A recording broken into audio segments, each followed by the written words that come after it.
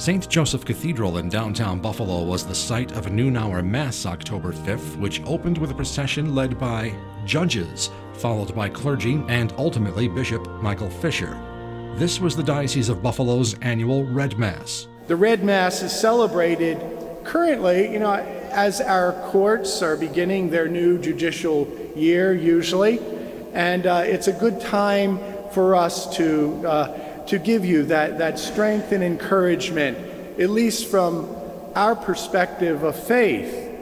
For those who may be attending this Mass for the first time, I point out that the Red Mass is the occasion when the Church invokes the guidance of the Holy Spirit upon the members of our judiciary and the legal profession. Buffalo's Red Mass is celebrated in partnership with the St. Thomas More Guild. Its current president is the Honorable Emilio Koliakovo. The St. Thomas More Guild of Western New York is an association of Catholic lawyers that not only celebrates our faith, but works to promote the social good, to nurture our ethical commitments, and of course recognize St. Thomas More, the patron saint of lawyers, who is recognized as a symbol of integrity and a hero of conscience. Justice Koliakovo introduced this year's speaker, Erie County Surrogate Judge Asia Mosi, who opened her remarks by saying how moved she was by the messages shared in previous Red Masses.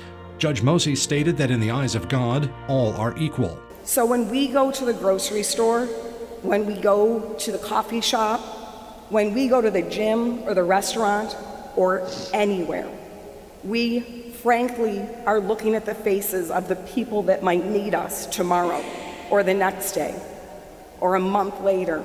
And if it isn't them, it's their loved ones, it's their friends, their family, their neighbors. That is what we are challenged with doing every day.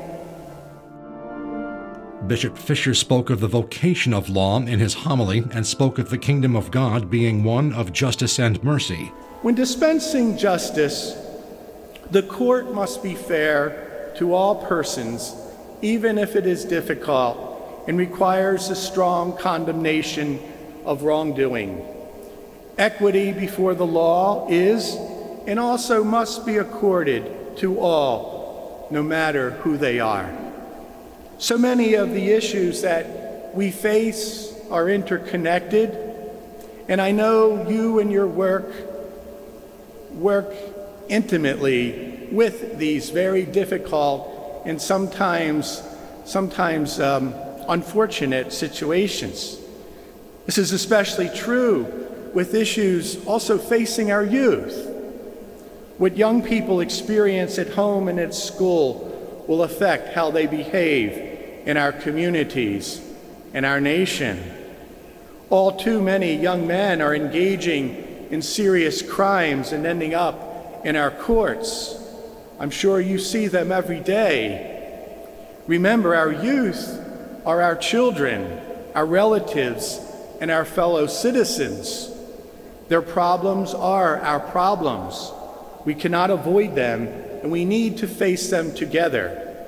This is why the Church, as well as the legal profession and our common good, need to be working together.